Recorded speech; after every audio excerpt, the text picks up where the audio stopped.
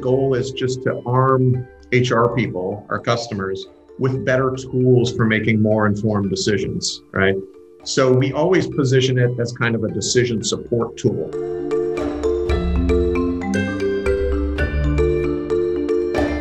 Welcome to UpTech Report. This is our Applied Tech series. UpTech Report is sponsored by TerraLeap. Learn how to leverage the power of video at terraleap.io. Today, I am joined by my guest, Josh Millet, who's based in LA, California. He's the founder and CEO of Criteria Corp. Good to have you on, Josh. Thanks, Alexander. Nice to be here. Now, your platform, it's a people analytics software company. In its base form is that. And pulling from your site here, it's a SaaS-based pre-employment testing service that features aptitude, personality, skill tests, helping you to assess all these multi-dimensional data points, bringing it in. So for those, whether you're a CEO of a small firm or even enterprise companies up to 50,000, if you're involved in hiring, this might be a platform you're going to want to check out. Josh, help me understand here, what was the beginning genesis of the idea for Criteria Corp and how did it start and where did it lead to today? What was that problem that you were solving? Sure. Yeah. And thanks again for having me on. We basically help companies make better hiring decisions and better talent decisions throughout the HR lifecycle. So that's what we're about is arming companies with data to help them make better, more objective, more effective hiring decisions. And the genesis of the company was actually almost 15 years ago now. My first startup was acquired and I was involved in hiring for the company that acquired us, which was a little bit odd because I had no experience in that realm. But I began to play a role in the hiring process for the acquiring company and was actually in a really bad interview. Anyone who's been involved in hiring has one of those stories where you're sort of in an interview and it's only 5 or 10 minutes into the hour and you look up at the clock and you're like, when is this going to be over? Because sometimes there's just a realization that there's not a fit, from either side. And so it was in one of those interviews actually that I was struck by the idea that hey, there needs to be a way to use better tools to save some of these interview hours, save some of these wasted hours. So that was kind of the spark that led to Criteria. Led to today. Now, was that the company number two? What was the company that? Yeah, it was a test prep business that we sold to a company called Zap that's involved in college admissions, and they're based in Culver City, California. So that's I was on the East Coast and came out to live in LA as a result of that acquisition. Yeah. And then experiencing that problem of going through long interviews, like, when will this be over? That's the genesis of the idea. There's got to be a technology that can come in here and solve this. Now, today, there's hot buzzwords, of course, using AI and machine learning to be able to solve these. But where have you actually applied the technology and where does technology end and people still need to be involved? Because there is some concern out there. Okay, how much do we just let technology automate and help us versus is it enabling people? That's a great question. And we're very careful to differentiate ourselves from some approaches that really have what I call pure AI approaches that really look to automate every part of the process. We're really not doing that. We're using data. We're using some machine learning even. But really the goal is just to arm HR people, our customers, with better tools for making more informed decisions, right? So we always position it as kind of a decision support tool. And I think what's unique about us is, whereas some of the approaches you've seen in the last couple of years are really solely data science focused, we're combining research in the social sciences, specifically in organizational psychology, with data science to make sure that the science underlying the system is, we like to use science that's peer reviewed, that is transparent. I think it's really important for both scientific and ethical reasons that when a candidate is being evaluated or considered for a job of any kind, they should have some sort of idea of what they're being evaluated on and why. And that's where I think you get into some issues with the approaches that are pure AI driven, is that often they're just completely opaque and and the candidate has no idea how Like a they're black being. box. So like I put my feet in there, but what actually is in there? How, will I get hired? No one's a big That's fan right. of. That's right. Yeah, the black box algorithms are problematic, I think. And you'll hear some providers say, well, our algorithms are proprietary, and that's fine. But if an HR person or anyone who's involved in hiring, which is kind of like the highest stakes decision a company makes in the area of their talent, right? Who do I hire in the first place? Sort of the highest impact decision they make. You ought to be real clear about what the technology you're using is doing and how it's helping select people. And if you can't explain it, you probably shouldn't be using it, So That's a great word of wisdom for anybody now utilizing software to help in their job today. If they can't understand it, is that like a universal thing? If you can't truly understand it is a black box, should we be staying away from those types of solutions? Yeah, I mean, it's a great question. I mean, more broadly, to think about it outside the HR space, it does have a lot of implications. But I think, it's fine. Every software company has a secret sauce. But in the area of human capital, where there's ethical concerns, there's legal concerns around hiring. It's pretty highly regulated area in the U.S.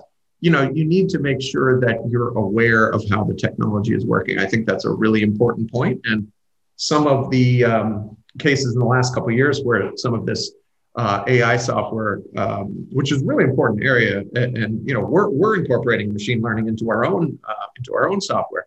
But I think where it goes too far sometimes is where algorithms are created that are looking for correlations with performance, right? Everyone's trying to predict future performance. But if you're only looking for correlations and not trying to measure the things that actually cause the high performance, you get into a problematic area. It's almost like the root factoring of what you use as your base of who is a worthy candidate versus not. You've taken a different approach. Yeah, I mean, we're kind of looking at science where, if I were to describe it to you, sort of the overall conclusions of a lot of the organizational science in the last few decades are not terribly surprising. Like, I'll give you a couple examples. There's a whole body of research that shows that cognitive ability is a really good predictor of success, right? There's other research that shows that certain behavioral traits, specifically conscientiousness, which is sort of how reliable, how organized, how hardworking you are, that is a good predictor of success across a lot of different roles. And so that's all peer-reviewed science. Hundreds of studies show that. But if you were to tell the average person who's hiring, in the U.S. that smart, hardworking people tend to do well, they'd be like, yeah, duh. It's not exactly the frontiers of knowledge being pushed there in terms of the science that we're using there. And you can combine that with data science and get some really exciting technology. But if you lose sight of what you're looking for in candidates and just look for things that correlate, you can get into some really murky and ethically problematic territory. One of the things we had talked about before our discussion today was just the Amazon story. Can you share how that ran into the play and how to avoid situations like that? Yeah, I mean, that's an example. Amazon's obviously an incredibly sophisticated company that has amazing engineers, and they had a kind of high-profile flop in the area of AI, where they were modeling some traits in their engineering population with the goal of increasing diversity in that population, because engineering is a field that typically women are represented in, but they abandoned the effort, and it was kind of this public egg on the face moment, because the data they'd been using to train the model was based off their largely male engineering population, their existing population of engineers. So it had the opposite effect and ended up disproportionately excluding women even more. So, and that's a company, as smart as Amazon. So there's another case of a company, one of our competitors, that uses video interviewing technology and uses some facial, not facial recognition, but facial, uses the candidate's facial reactions to draw correlations with performance. And it was heavily criticized because there's no science to back up the idea that these correlations are meaningful. It's just literally chasing correlations in the data set. And after pretty significant criticism, they just this week rolled back that part of their algorithm, and so they're not doing it anymore. But that should never have seen the light of day, in my opinion, because it's, as you said up front, it's kind of creepy, right? That you would be doing this, and the candidate certainly has no idea of how to how to perform in an evaluation where their facial movements are being analyzed, right? Should I not move my face? Should I move my face? Yeah, right. Who knows? Who knows what the best face is according to the AI? So, a question for you, Josh: how can we use technology to enable us to find the right candidates that are proficient and do the job that we need, but also support inclusion and actually encourage inclusion broader? How can we use technology to cover both of those bases? Yeah, it's a great point. And so one of the central problems of people who are hiring employees used to be sort of 10 or 15 years ago that, like, okay, where do I find my candidates? It was always competitive to go find candidates. And technology has really helped solve that problem pretty completely, because it's really easy to post a job now. And it's also, from the applicant side, luckily, it's also very easy to apply. LinkedIn and sites like this have this one-click apply, creates this kind of phenomenon we call resume spamming, where, if you've got an hour and, a can of Red Bull, you can apply to, 20 or 30 jobs an hour, right? It's very easy. And so that's good that process has become frictionless. But on the other hand, it creates another dilemma for employers, which is now, oh my gosh, I have all these applicants to my job posts, and how do I sort through them, and how do I know where to start there? And that's where technology-driven tools and assessments like the ones we provide can really help, because they give you an objective data point that's very, typically if you're using an assessment really early in the process, it can kind of help someone who's in HR tell them where to start directing their energies first, people who did well on the assessment, for example. So it really creates a lot of efficiencies there. And to the second part of your question about diversity, I mean, that's something that we think about all the time, and it's become so much more top of mind this year with all the events of 2020, and the Black Lives Matter movement, I think, really shone a light on it, and some other things as well during COVID. And if you think about it, what do companies really use at scale to hire people? They use resumes and interviews, right? Those are the two most ubiquitous tools that everybody uses, right? Sometimes applications replace resumes for certain types of jobs, but same basic thing.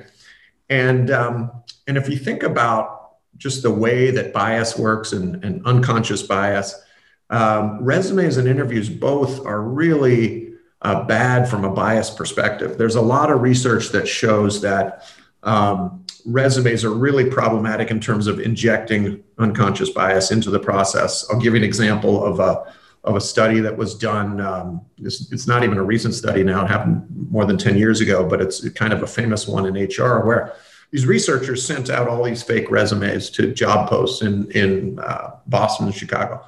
And they tracked the callback rate to the resumes. And they found that when they changed the name at the top of the resume, nothing else about the resume, but just the name, from a stereotypically white sounding name to an African-American sounding name, the callback rates went down dramatically. And these are the same resumes, right? The same fake credentials on the resumes.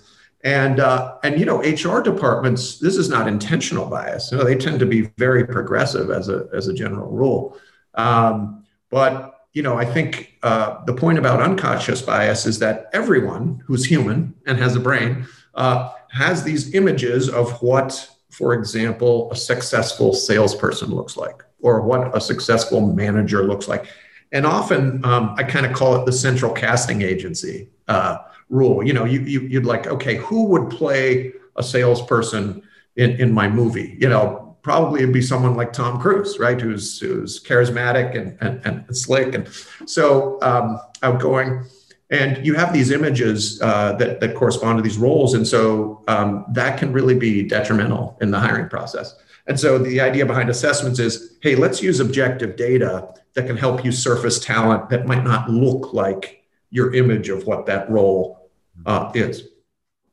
For you guys, what's the most exciting upcoming feature or product that you can share on the product roadmap that you're rolling out? You could talk about. Yeah, so there's a couple things come to mind. One is just a new area of assessments for us, which is around emotional intelligence. It's kind of a little bit newer field of research, and it's a really exciting area. And we recently acquired an Australian company called Rebellion that has this really great game-based assessment of emotional intelligence called Emotify. And so, emotional intelligence, again, is kind of a newer area of research. It's not universally useful across all jobs, but especially in roles like managerial and a lot of sales roles that involve a lot of interaction with other humans. There's growing evidence that that EI is really helpful as a predictor of success. So that's one area we're excited about. Another is a product we call Talent Insights, which we just rolled out this past week, actually. So it's kind of an early release, and it's around using assessments post-hire. So not so much for answering the question of who should I hire, but for growth and development and team building and fostering collaboration, that kind of thing.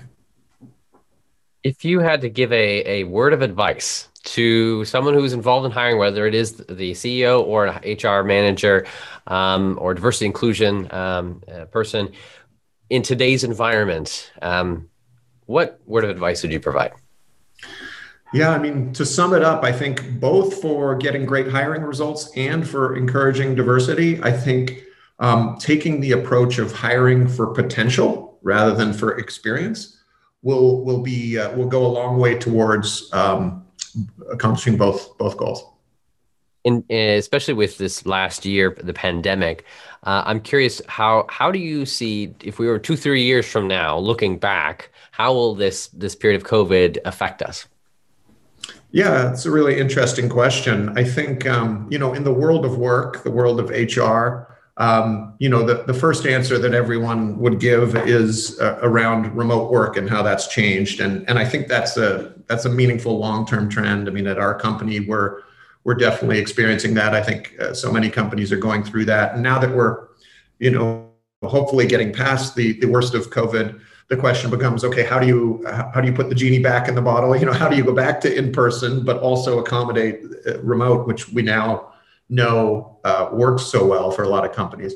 So remote work is certainly a big trend, but I think another trend that will be just as enduring, if not potentially more, is the renewed focus on diversity and inclusion. Like, that's always been a part of what HR does, and for a while now.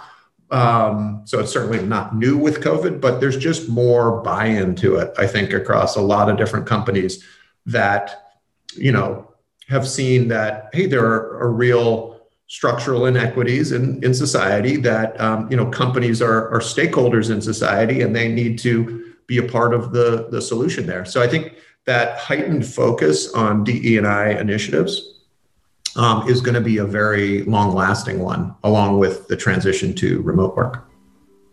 Well, Josh, I really appreciate you being able to share the insights as well as some of the features that you guys are rolling out at Criteria Corp.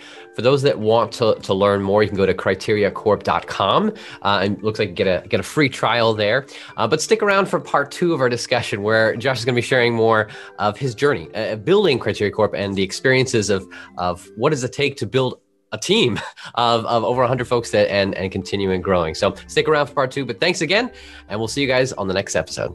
That concludes the audio version of this episode. To see the original and more, visit our UpTech Report YouTube channel. If you know a tech company we should interview, you can nominate them at uptechreport.com. Or if you just prefer to listen, make sure you're subscribed to this series on Apple Podcasts, Spotify, or your favorite podcasting app.